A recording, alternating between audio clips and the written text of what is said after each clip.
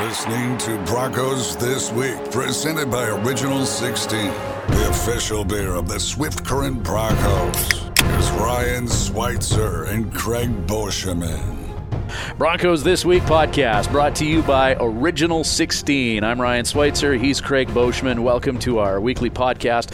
Morning after a road loss in Lethbridge. Bosch here bright and early despite, what time did you get home last night? I think it was just after 3 because the time change now kind of screws the team over being in the Central and playing a lot of games in Alberta. You lose the hour coming back. So normally you'd get home just before 2, but it was just before 3 when we got back yesterday. So crawled into bed for a couple hours, jumped right back up, and came in to record the podcast. Right on. And coming up on the podcast, we got a big chat with a very, very noteworthy alum. Ashley Buchberger is going to be joining us from his palatial office in Saskatoon. Yeah, 2-time Western Hockey League champion, one with the Broncos in 93, one with the Blazers in 95. And something that he mentioned, how he was obviously a deadline deal to Kamloops that year, which I didn't kind of put 2 and 2 together, that must have been the Jason Becker trade, because Becker said he was partly responsible for Kamloops winning that year because he was traded to Swift that season. So I wonder if that was the deal, if maybe. I think there was a deal earlier that year. I think that was the second time Kamloops hooked up, and I don't think the Becker one was the big high-profile blockbuster at the deadline that saw Buchberger and McCambridge there. But in any event, Becker got moved for some asset that helped them win the Cup, so his comment is not invalid there.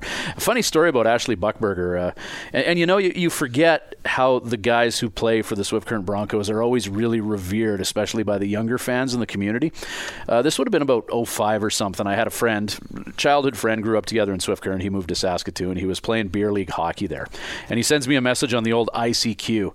And he's like, dude, you're never going to believe this. Tonight in beer league hockey, I line up for the face-off, and I'm playing against Ashley Buchberger. And he thought that was the coolest, eh? So you forget how revered these players are. And, hopefully the guys that are playing on the team this year recognize how important they are in the lives of the fans and whatnot. Well, they make a difference, especially when you go to the schools. I mean, it's like NHL players walking into a classroom when these guys walk into a grade 2 class at one of the elementary schools around here. The kids are all wide-eyed and jaws are on the floor, and they can hardly formulate a sentence when they're trying to talk to these guys. So, every city is the same way, but I think especially in a smaller community like this, it's really magnified in that aspect. So, these guys, I think sometimes it might take a little while to realize how important they are in the community, but it seems like at some point every guy does understand that, and I'm sure it's something that when they're older and they're playing beer league hockey, they'll look back on and think about too. For sure. Dean Brockman is also going to be joining us, and I have to say I've been around the Western League for a long time, whether it be working for the organization like I am now or a member of the media.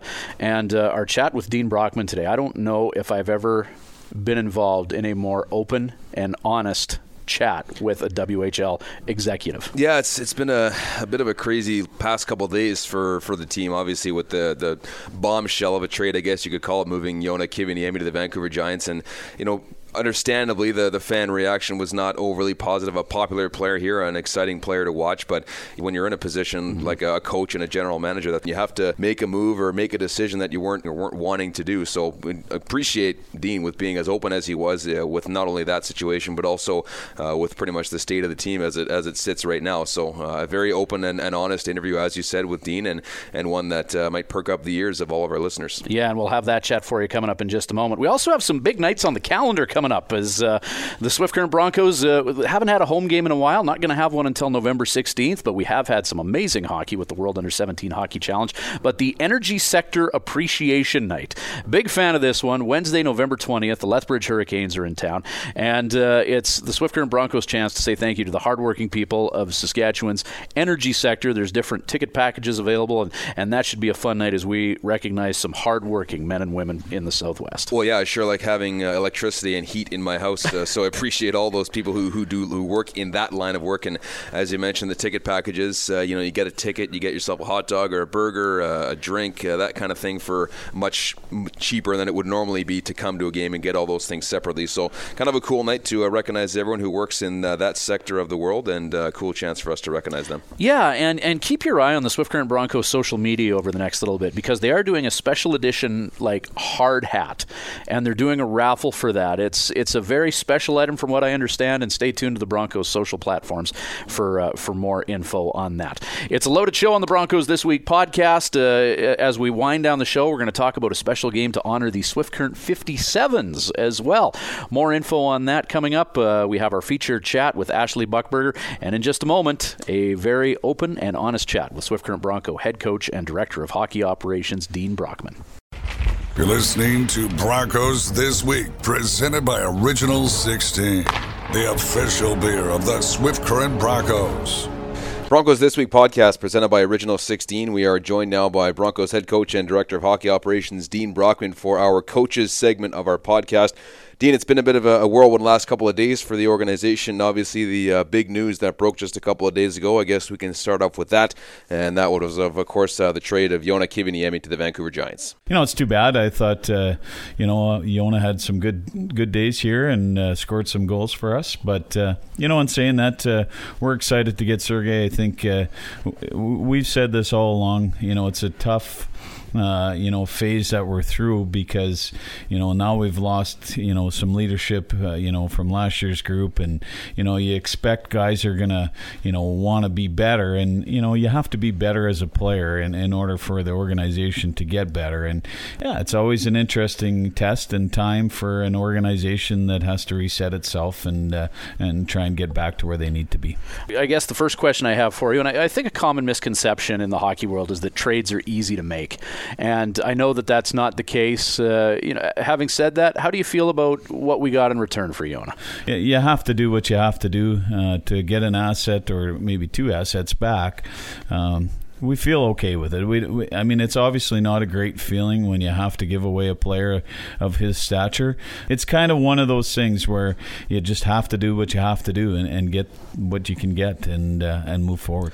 And it's a bit of a vicious cycle because the team is obviously trying to build back to where they were before, but it becomes a scenario where if you try and find guys who are happy here and you try and get to the point where we're able to stockpile enough, players or prospects, whatever it may be, to get back to that level but it's not a quick process by any means.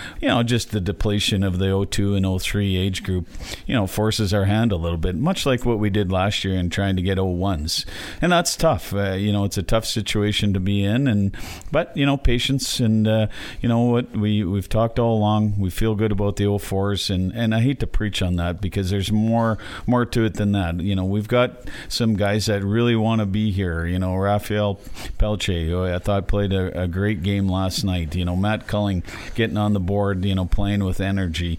We're extremely excited about our two 20-year-olds that we brought in with Oster and Kaluski. Just them being on the bench and the presence in the dressing room is only going to help us, help the guys that want to be here and want to get better down the road. I look at, Hank, another guy, Casper, Morsey, those guys that want to be here and want to get better and want to win hockey games. I give those guys a lot of credit. They're being distracted by, circumstances that they can't control. And, it's, there's some good stuff in there too. So, it's not all negative. We're going to do our best to represent the team and try and get the players here that want to be in Swift Current and want to be a Bronco. I guess we can kind of shift gears in towards the weekend here. First couple of games against some Saskatchewan teams in the Pats on Friday and the Moose Jaw Warriors on Saturday. A chance to kind of rekindle that rivalry. I know it's not an East Division rivalry anymore, but the Swift Current Regina one is one that dates back for years and years. So the first rendition of that rivalry for this season. Two teams that are in that kind of rebuilding phase, so kind of an interesting matchup. Yeah, I know for sure. We go down the road and we play Regina, and they're kind of in a little bit of a similar, mindset as we are, or phase in their reset as us. Really, I think each to his own, though, when I say that, because, everybody has certain types of players that they want or need to be successful. And, for us, it's really, really worrying about us and not worried about, who we're playing. Regina's well coached. We know that. John's got some tricks up his sleeves with making moves to marginally get better. And, it's great. We talk often, and we want to beat each other too. So that's the great part of the game. And I'm looking forward to playing Regina. I think it's, there's a lot of history between the two teams. It's the big city versus the little city. reality. I don't think our players quite understand that, and usually it takes a playoff a series to kind of heat that up. But it's always a good game. It's it's fun when you're playing David Struch's teams because they always play hard, and it's it should be a good game. How's it been for the team this week? I mean, we're talking to you after you just got back from the Fairview, being displaced a little bit. The hockey at the World Under-17 Hockey Challenge has been amazing, and a lot of fans have been entertained. But some adjustments to make for your team this week, obviously being displaced from home, eh? You know what, though? When you say that, Ryan, it's been great. Like the Fairview ice is great. You know what? The city of Swift Current, the staff at the arenas look after us. I mean, with the product that they put on the ice, I guess, if you want to put it that way. But you know what? We have to go 5 minutes down the road. You look at other situations. Brandon was talking to me about this. He goes, "This is nothing," and I was like, "It is nothing." We're very fortunate to be able to practice in the building that we play. A lot of teams don't do that, or if you're in some of the bigger centers, you have to get dressed up in your vehicle and go half an hour down the road and go to a facility. You know what? We're very fortunate, and you know what? To have the product that we're seeing, with those talented 17-year-olds, we'd gladly practice at the Fairview if you knew you could come back and watch some great hockey. Well, Dean, we appreciate you jumping in here. It's interesting times here with the organization, but thanks again for doing this, and we'll talk to you again soon. Yeah, my pleasure. I think, just hats off to you guys. The podcast has been great, and, to our listeners and to our fans. Obviously we preach patience, and, we're working hard to try and get this thing, on a straight line instead of a bumpy road all the time. But, yeah, we're going to have some fun with it. We're going to work hard with the guys that want to be here and are proud to be a Swift Current Bronco. You're listening to Broncos This Week, presented by Original 16, the official beer of the Swift Current Broncos. Broncos This Week podcast presented by Original 16. We are pleased to be joined on the line now by a two-time Western Hockey League champion. One of them here with the Swift Current Broncos in 1993. Ashley Buchberger joins us on the line now. Ashley, how's it going today? Good. How are you doing today, Craig? We're doing good, thanks. I appreciate you taking our call here. I understand you're back in Saskatchewan working in Saskatoon now full-time? I am, yeah. I'm part of an accounting firm here in the city. We're started about 5 years ago, and it's been quite a ride, actually, professionally even. It's been a lot of exciting times. We started from nothing, and I think we're up to about 65 people in total. Oh, wow. Growing the Saskatchewan economy. That's awesome to hear. Ashley, diving back to your Swift Current Bronco days, you got a taste of the Western League in 1990 where you played 10 games, as I recall, as an AP. What do you remember about your first foray into major junior hockey? I think my first shift I lined up against Jason Prasovsky.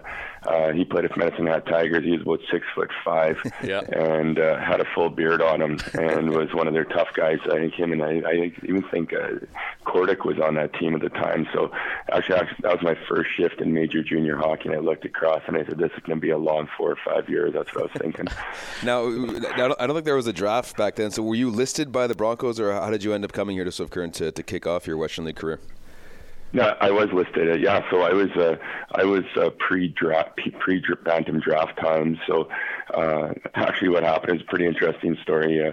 Lonnie Fry, I believe, came out and watched me. I was playing Pee Wee in Weyburn, or I was playing with Estuaries against Weyburn and Pee Wee, and I think we won a face-off, and I just took a step over the red line and took a slap shot and scored. And I think Lerny, I think he went back to Swift, and I think I got listed, and I was about 12 at the time, so I was, I think they called it a 3-spotter back in the day.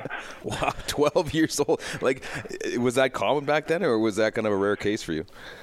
No, there's a few 3-spotters around. I'm pretty sure there was.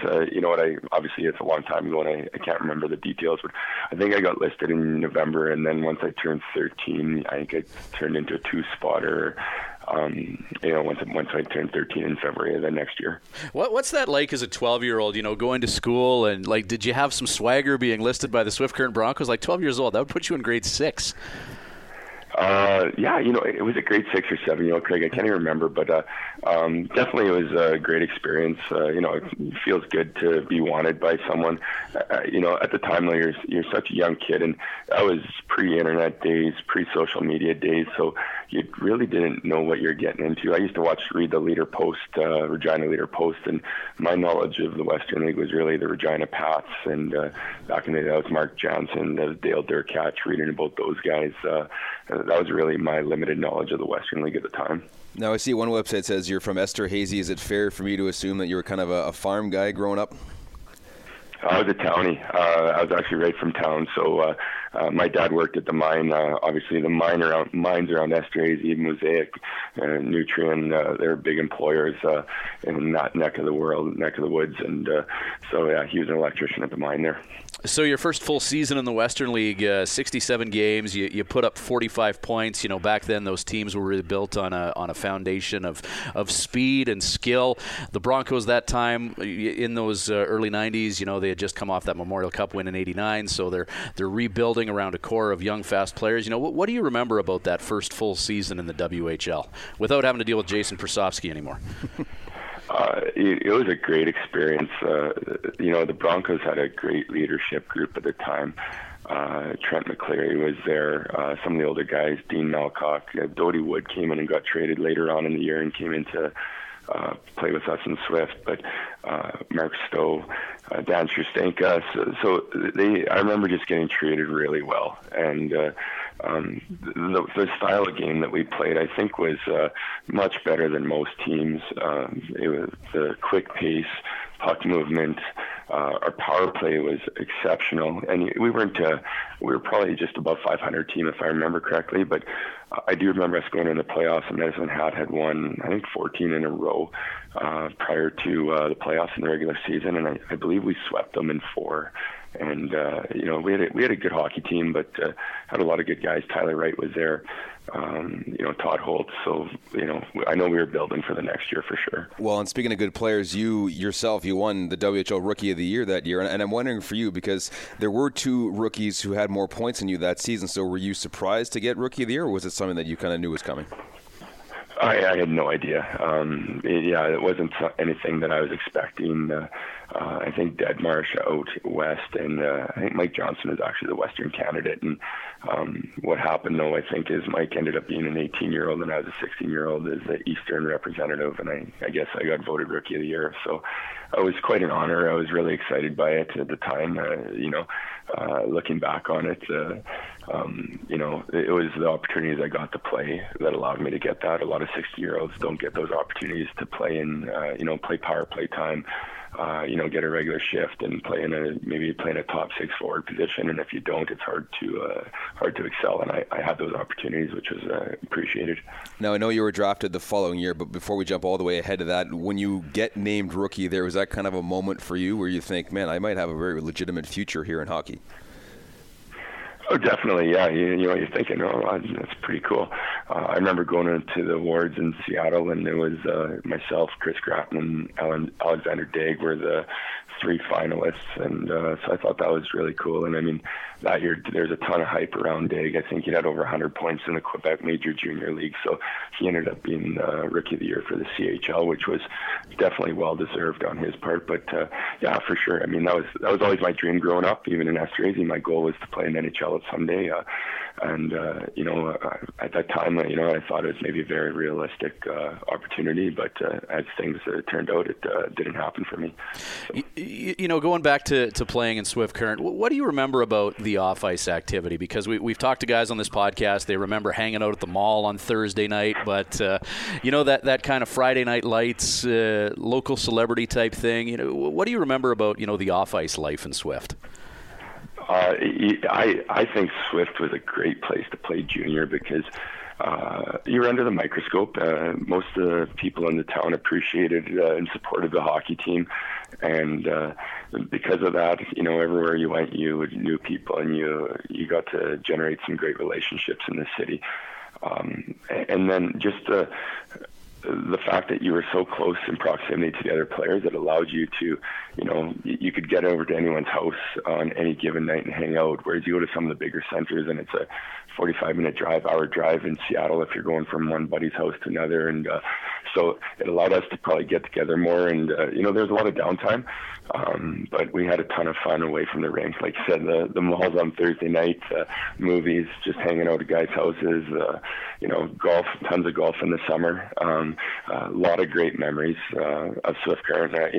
It's actually a place that I would tell people nowadays, if you want to go play hockey somewhere, you'll have a great experience there. I love that you mentioned the mall on Thursdays, because I think every alum that we've had on here has said the mall on Thursdays was the place to be.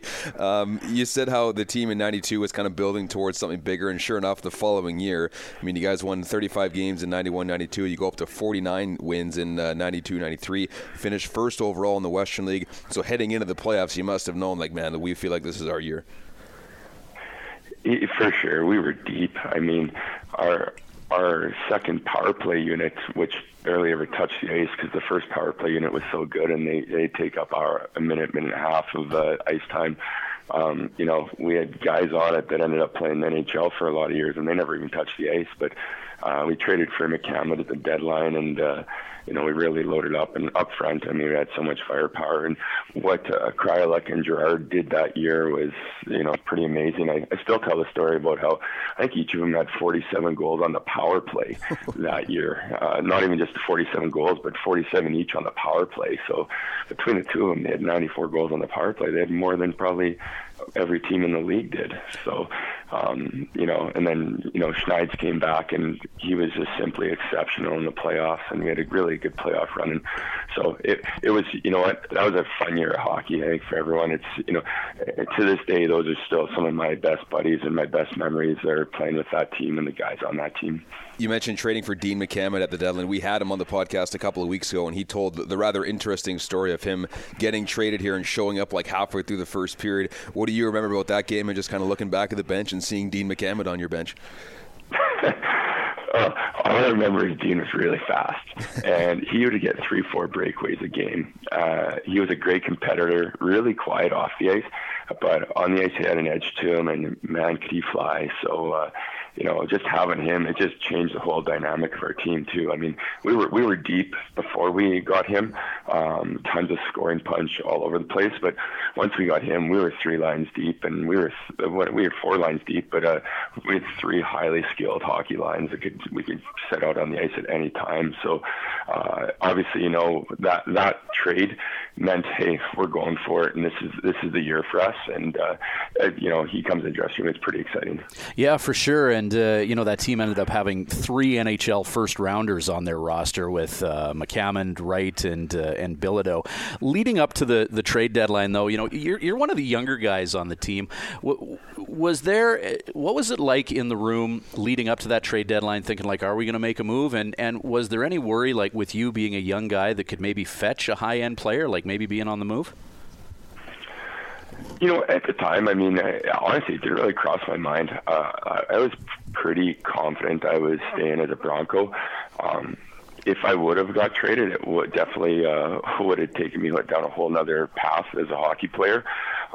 Looking back on it, for myself, I didn't get traded, and it sort of bumped me down the depth chart a bit in my draft year, which obviously didn't help a lot. But just to experience that whole rush and the run that we went on, it's something I'll never forget. And I'm happy at the end of the day I didn't get traded, because today, those guys on that team, Schneid, McCleary, some of my best friends today, even as we talk now.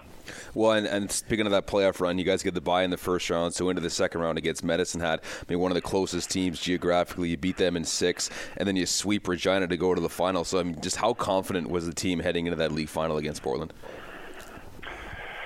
Quite confident. We thought we were the best team in the league. I don't think there's any doubt we ever thought we were the best team in the league. We knew Portland was a good hockey team. We didn't think they could match up against us talent-wise. And so we just knew it was going to be us having to go in. And they were pretty gritty. They're pretty tough, played hard-nosed hockey.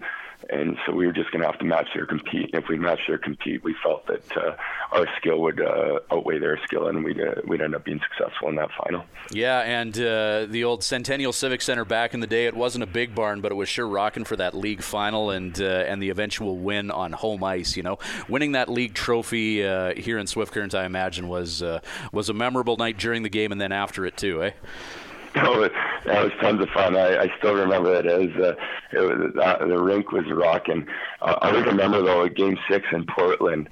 I think we called a timeout, and it wasn't at the Rose Garden. I can't remember if it was at the Coliseum or not, but it was so loud in that rink that I remember sitting beside Rick Gerard on the bench, and I could barely talk to him.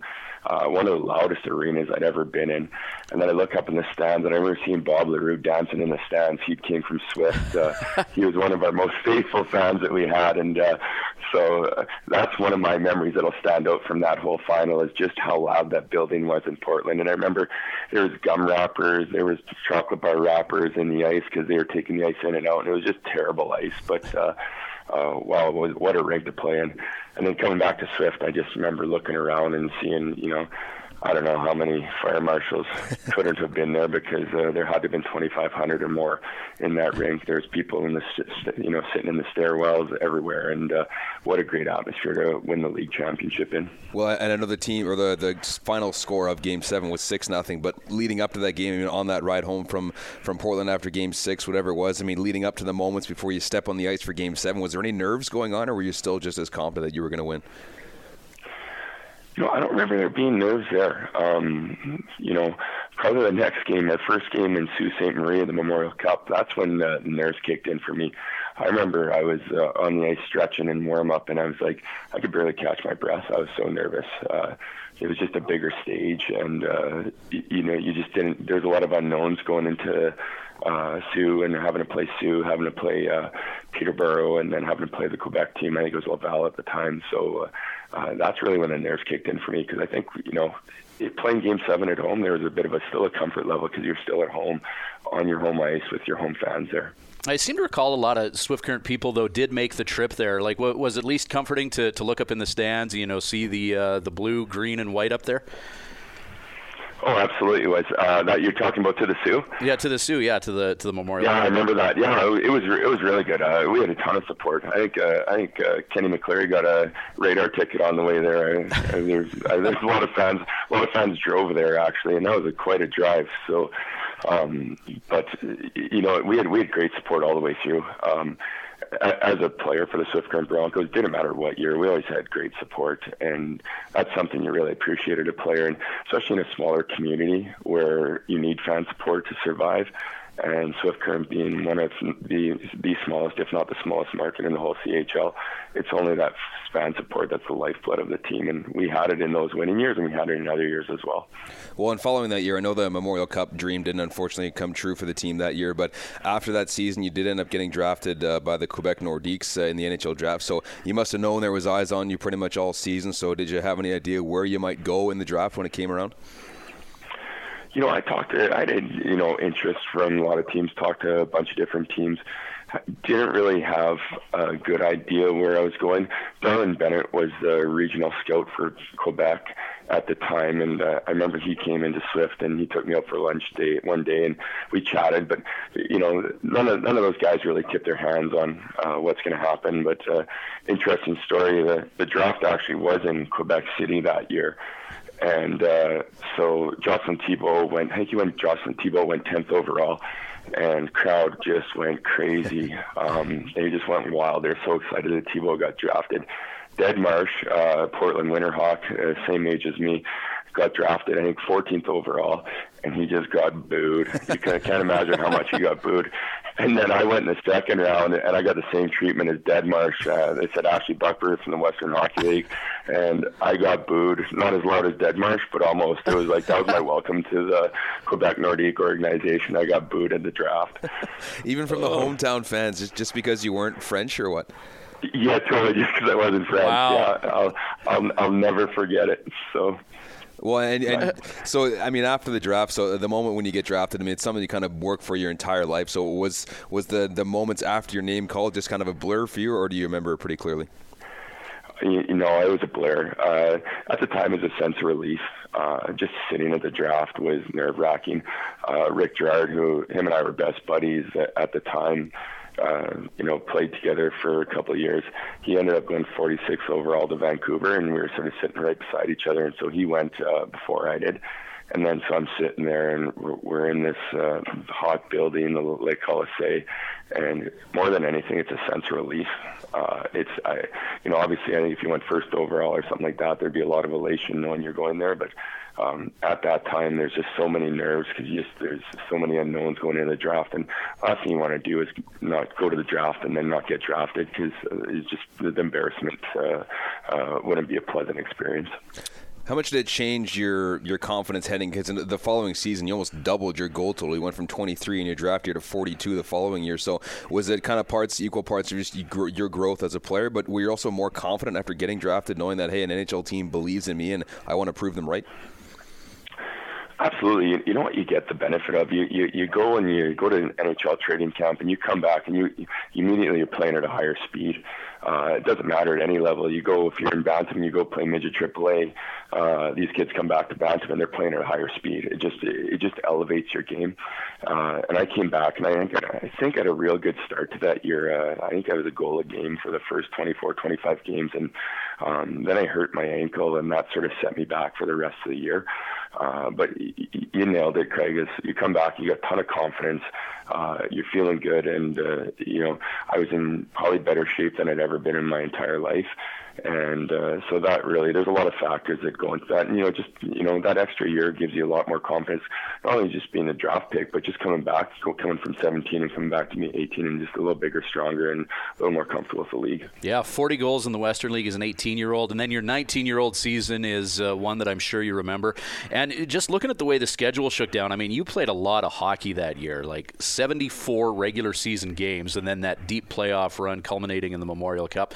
What was that 94-95 season like heading towards that trade deadline?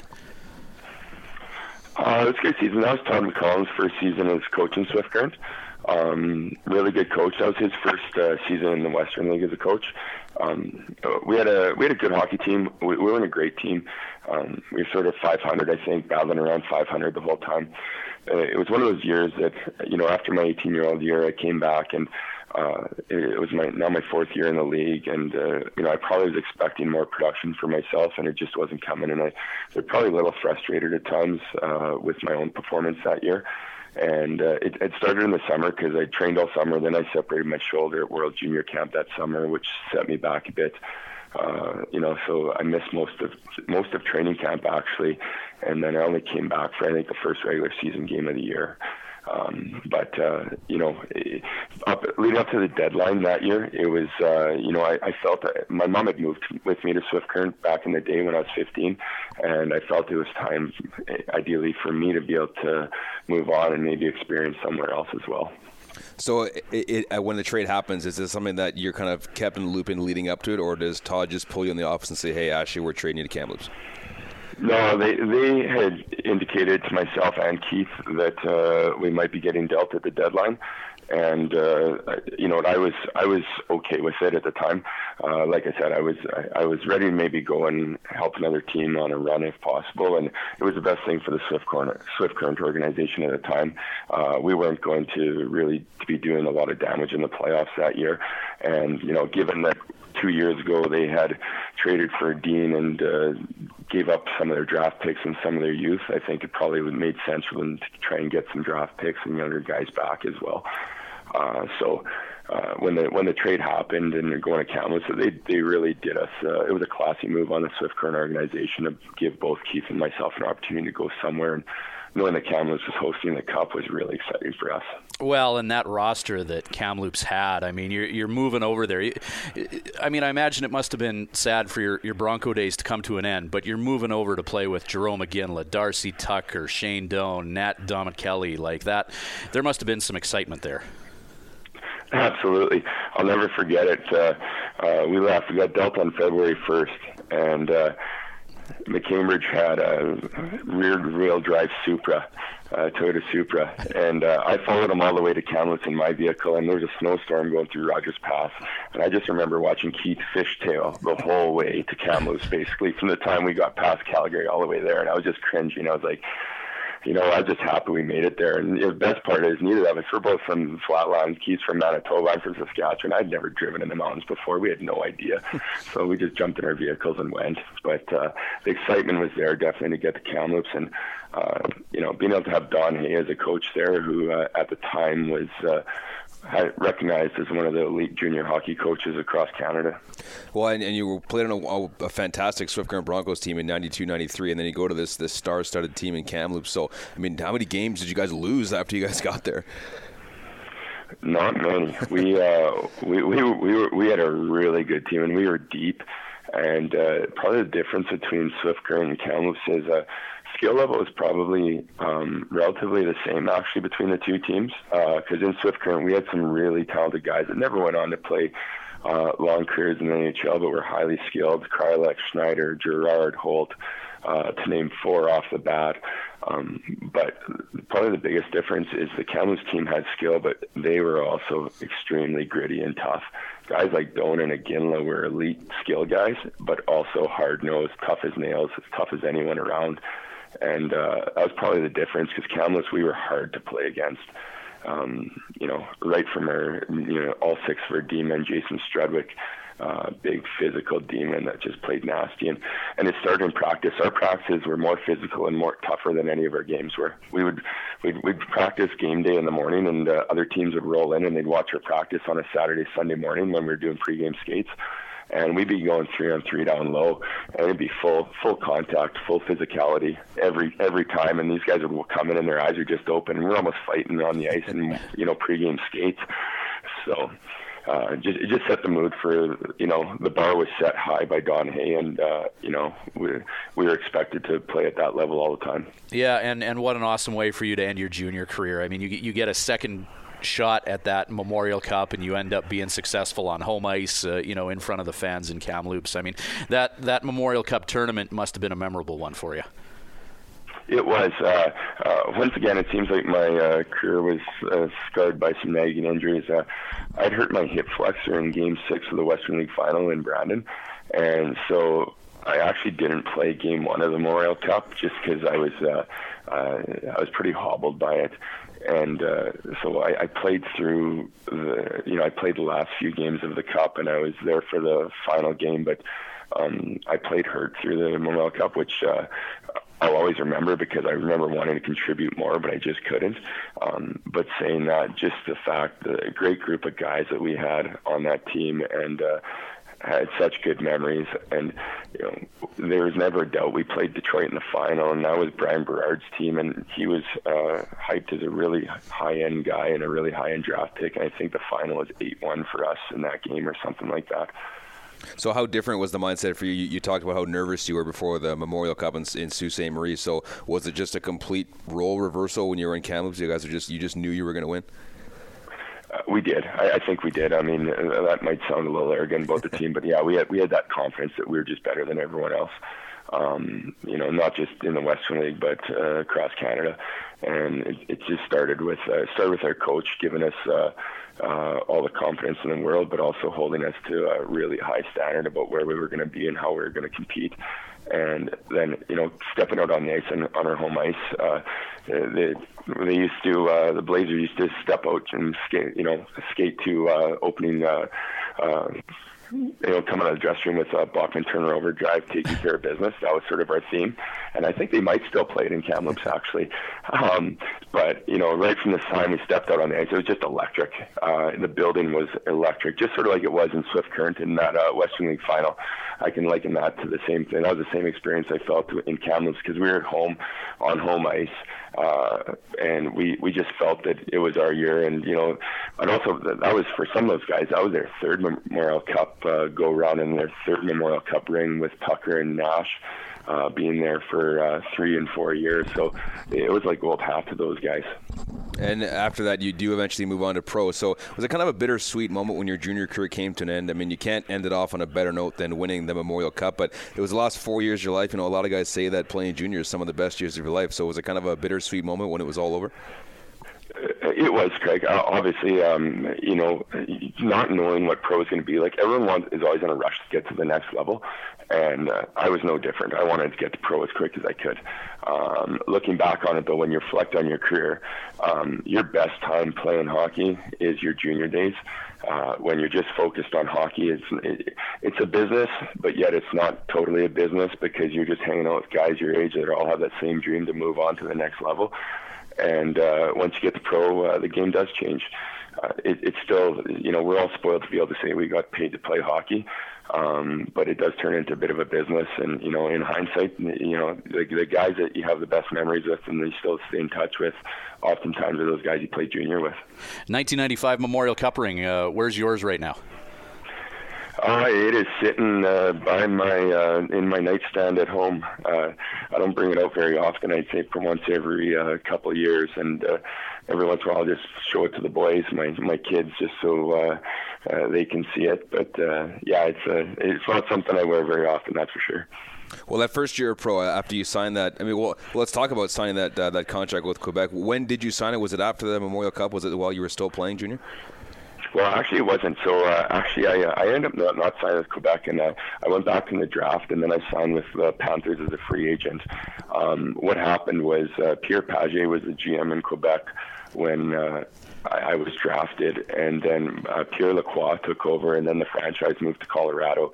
And when the franchise moved to Colorado, they went a different direction, and even though I was one of their higher draft picks, I ended up not signing with them. And so after I didn't sign, I ended up catching on with Florida, and I played in their farm system for a few years after that. Yeah, so your pro career starts with the Carolina Monarchs, who are no longer a team. But just looking at the roster of that team, it looks like you had some really high-end guys. I mean, 3 guys had 100 points on that team. What was your transition from junior to the pro ranks like for you? Worst defensive team in hockey probably that year. I think we might have had like 5 of the top 12 scorers in the league, actually. Brad Smith was up there. I can't remember if the Harkins were there that year, but just this boatload of talent, but we could not check our coats. We were a terrible defensive team, but that was actually a pretty fun year. Carolina was a great place. It was actually a good place for hockey. I had the fortune of being there for a couple of years until the Hurricanes came in, and when the Hurricanes came in, their rink in Raleigh wasn't ready, so they played their first year. They came down, they played in Greensboro, and challenge is Greensboro that's where the ACC basketball championships are, and it's like a 22,000 seat rink. And I'm going to tell you right now that we barely ever filled it a quarter full, let alone anything else. So it was a bit of a barren atmosphere compared to junior playing in Kamloops or Swift Current. Well, you touched on being a prairie boy and how it was a bit of a shock driving in the mountains and going and residing in Kamloops for a bit. So what was playing in Carolina like for a Sasky kid like you? Well, they had great golf. So and we almost could golf all year round there. So it was a totally different atmosphere. And that's the one thing I think every hockey player would say is just having the experience to move around, whether it's at the NHL level, at the minor league level, if you're in Europe. Just having the different experiences and being able to go somewhere and vacation and go somewhere and live is 2 totally different things. And having the opportunity to live in Greensboro, North Carolina for a couple of years was awesome. I really enjoyed my time there. Really slow lifestyle, laid back. You go to the dry cleaners, you think you're going to get your suit back in about 2 minutes, and 10 minutes later they come back with it.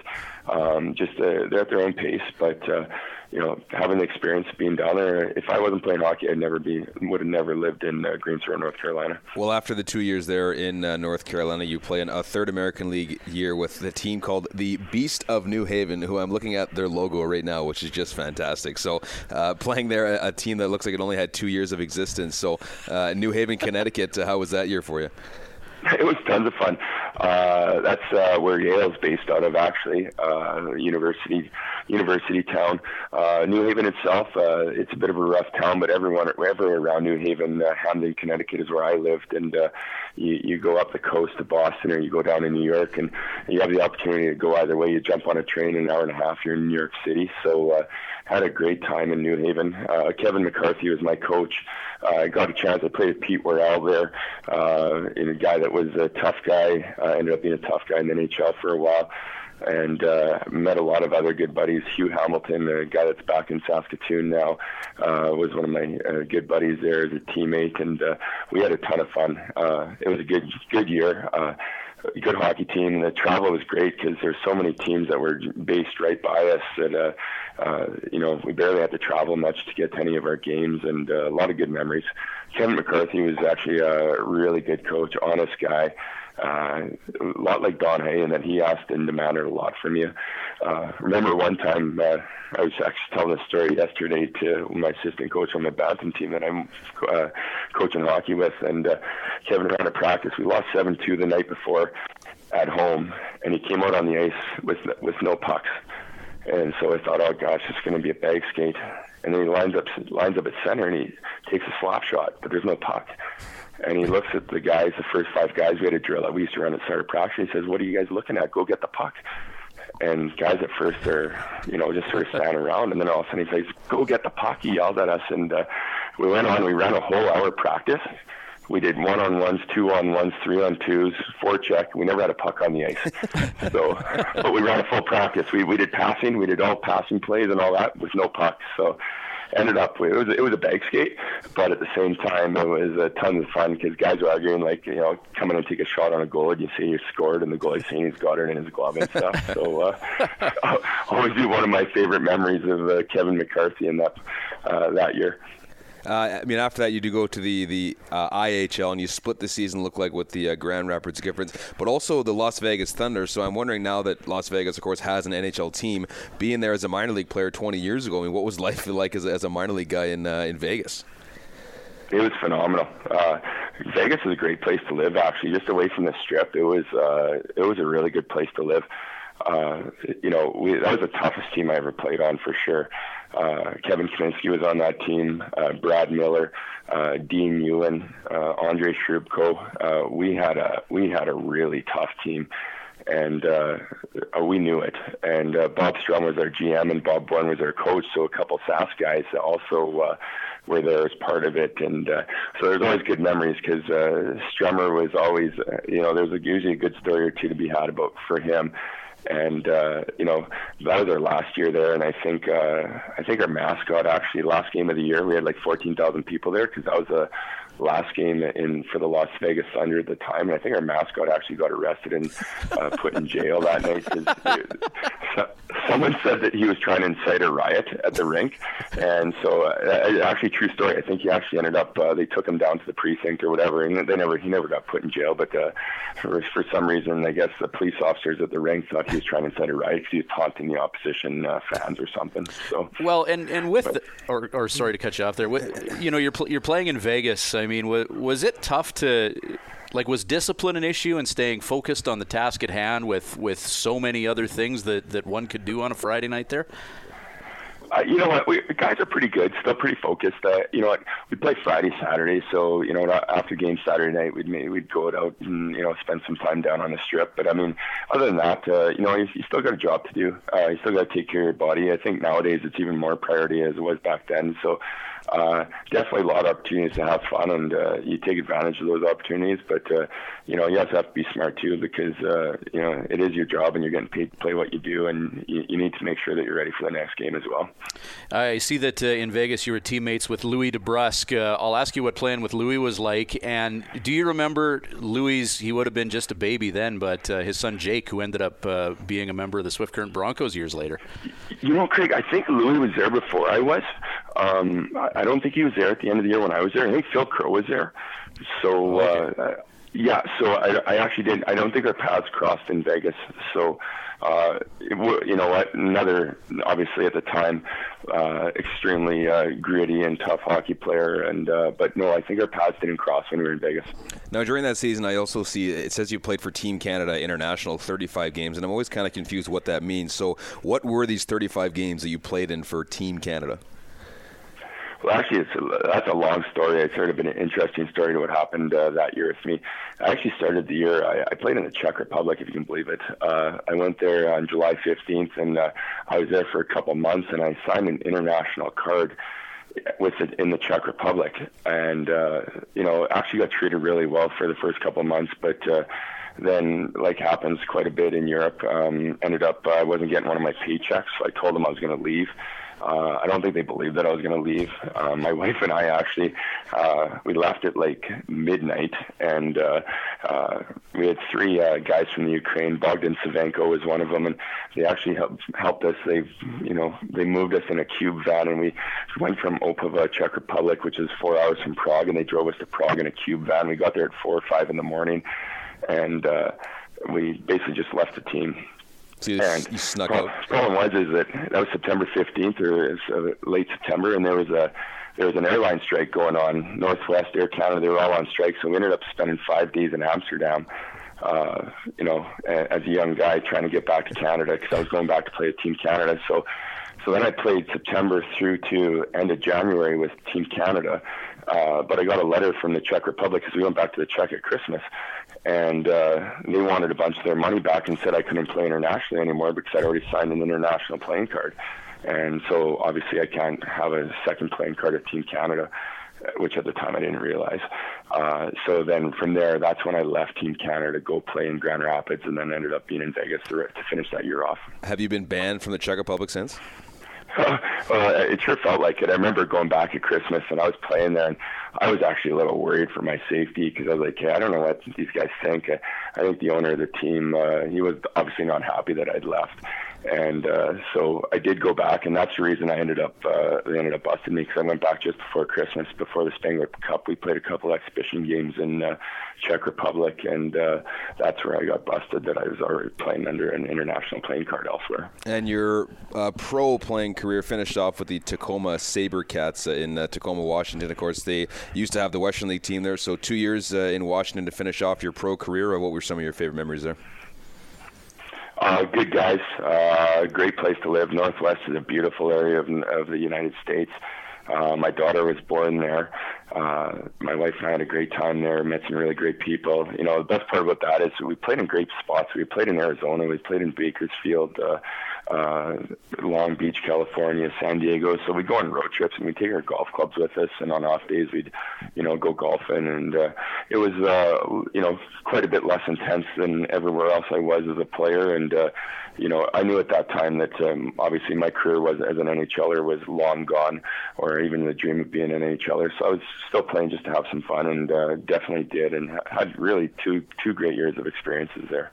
You touched on it that at the time when you were playing in Swift Current, you were really tight with Rick Girard, and you mentioned that you still keep in touch with a lot of guys from your Bronco playing days. Do some name dropping. Who are some of the teammates that you had from those early '90s teams that you're still in contact with? Well, McCleary and I are still real good buddies. We talk, usually a couple times a month for sure. I try and get back to Swift to see him. Schneid's as well, another guy that I stay in touch with quite a bit. Same as Trent, a couple times a month. When he comes to Saskatoon, he'll call me like an hour before he comes in and expect to get together and meet, but he doesn't give me any heads up. So, Rick Girard, haven't seen him a lot, but have crossed paths with him in the past couple of years. Jason Krylak, by chance, I saw him. We were both parents of hockey players now, and we were in Edmonton in a tournament, and he was actually staying at the same hotel as I was, and I looked across the table, and we were sitting downstairs having a drink that night, and I was like, man, that looks like Kreis. So I just yelled out, Kreis.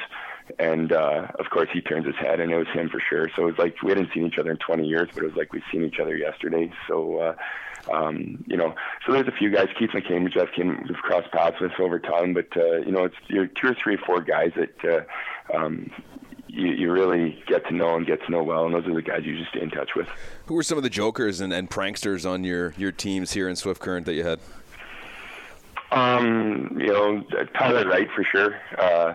Todd Holt, he was always up for a good joke. One of the best guys, probably the funniest guys I played with, was Kevin Powell at the time. He was was I 17 or 18 the year I played with him? One of the funniest guys I hands down I've ever played with. He came on the ice. That was back in the day when we had he actually had the head cam going on. He taped a full video camera to his helmet for one practice and came on the ice. And that was back in the day when the video cameras were quite large. And so he came on the ice, and I remember the coach, and he just looked at him and just shaking his head like, "What are you doing, man?" And these guys are just killing themselves laughing. So Kevin was definitely one of the characters that I played with over the time. And Matt Young, guy from New Brunswick, he was a character, but I don't think it was mostly unintentional consequences that he was a character. But we used to call him Ted, and always have good memories of him because I remember I think it was like grade 12 or something, and he wrote an article or had a presentation at school on how to eat a pizza or something like that. So he was just a different guy, but a wonderful guy, and it's too bad. There's a guy I'd like to stay in touch with, actually. You mentioned now that you're coaching now, if I'm right here, and Google hasn't done me wrong, you're the Saskatoon Bandits Bantam head coach? Yes, I am, yeah. So I've in the last 10 or 11 years, I've coached every year in hockey, in minor hockey, except I took last year off. It was time. I think I'd coached 9 years straight, so I'm back coaching again this year. My youngest kid. So what was your approach to coaching? Is it similar or different than your approach to playing the game? Yeah, probably. I probably asked more of the kids than I ever, asked myself as a player. Today's game, I like to think that it's a puck possession game, a lot like we played back in the 90s, but a lot of teams didn't. I prefer that, we never dump the puck in. We keep it on our stick, compete hard, try and teach the kids some of the things that, back in the early 90s as a player, I never learned from my coaches, and I had great coaches. My dad used to be one of them, but there's a lot of intricacies of the game that these kids learn at an earlier age than we ever had the opportunity to. I think because just the coaching nowadays is better. At the end of the day, most of these parents have to realize their kid's not going to be playing the NHL. There's the odd kid that might get there, but it's a long path, and just enjoy the journey. Enjoy and learn from what you're doing on a day-to-day basis, being part of a team and working hard and trying to compete at the highest level you possibly can. Now, I know you've got your full-time career with the accounting firm, of course, but is the coaching thing, is that something you think might progress in the future, or are you happy with this role you're in now? I'm totally happy with this role. I love the game, and I love coaching, but with what I've got going on professionally here, this is something that I'm committed to, and it's a totally different aspect, but being part of an accounting firm where we can create an environment that we want to be in as a firm and for all the individuals and our staff and our customers as well. I don't see myself doing it. I would love to. My wife probably wouldn't like it if I chose a path like that. So I think I'm pretty much going to be a permanent minor hockey coach. Well, Ashley, thanks so much for doing this. This was great to catch up with you. I'm sure a lot of Broncos fans from back in the day will appreciate hearing your stories again. And thanks so much for doing this. I really appreciate the call, Craig. Thanks a lot for your time today. You're listening to Broncos This Week, presented by Original 16, the official beer of the Swift Current Broncos. Great chat with Bronco alum Ashley Buchberger. What an experience what a junior career for him. First playing on that Swift Current Bronco 93 championship team. He didn't get the Memorial Cup in 93, but he got one with the Blazers in 95 and played with some great players and, of course, had some great stories for us. We should have a bingo card for what alumni bring up every time we talk to them, because that's, I guess that Thursday Mall night trip should be the free space in the middle, because every one of them brings it up. But, great to chat with Ashley for about 45 minutes there, and always always love after they finish up talking, they say, oh, it's really fun to go down kind of memory lane and talk about the good old days, as they put it. So really appreciate Ashley giving us so much time the other day. Doing the Thursday night mall crawl back in the day. That's just what you did around here in good times. Also, thank you very much to Dean Brockman for joining us this week and really breaking things down about that Yona Kiviniemi trade. And a big night coming up at the Innovation Credit Union iPlex November 22nd. This is going to be a fun one, especially for me because I'm kind of tied to both organizations. But it's going to be Swift Current 57s night. And we've had the 57s be our guests at games before. We've had some fun promotional activities with them. But the Broncos this year going one step further and actually wearing hockey-themed 57s jerseys. Yeah, and we've seen them, and they're super cool. The staff was given the chance to order one for themselves, which I jumped at quite quickly. So really cool to get these jerseys. They're going to look great on the ice as well, too. And then I believe the plan is to auction them off in the week leading up to the game, and then the auction kind of closes at the end of that game against the Regina Pats on the 22nd. And half the proceeds of the final bids will go to the 57s as well. Special merchandise, 57s and Bronco kind of co-themed merchandise will only be available at that game. So if you want your special 57s Bronco hat, jersey, t-shirt, whatever it may be, you can only get them at that game on that night. You can't order them online. You can't come back the next day or the next game. You have to come to the game that night and get your very limited edition co-branded merchandise. So that should be a really fun one. And I can't wait to see what those jerseys look like on the ice. And with that big night coming up, I'm going to throw out the invite right now to Swift Current 57's coach Joe Carnahan to be a guest on the podcast. Joe is a very, very blunt and honest type guy. He'd make a heck of a podcast guest. So let's get him on here in the not too distant future. But yeah, the green and the orange on ice. Very much looking forward to that on November the 22nd. That does it for another edition of the Broncos This Week podcast. A couple of road games this weekend. Make sure and tune in to Living Sky Casino Broncos Hockey on the Mixlr app, CHL app, and at scbroncos.com. Games Friday night and Saturday night in Regina and Moose Jaw. That'll do it. Another edition of Broncos This Week. You've been listening to Broncos This Week, presented by Original 16.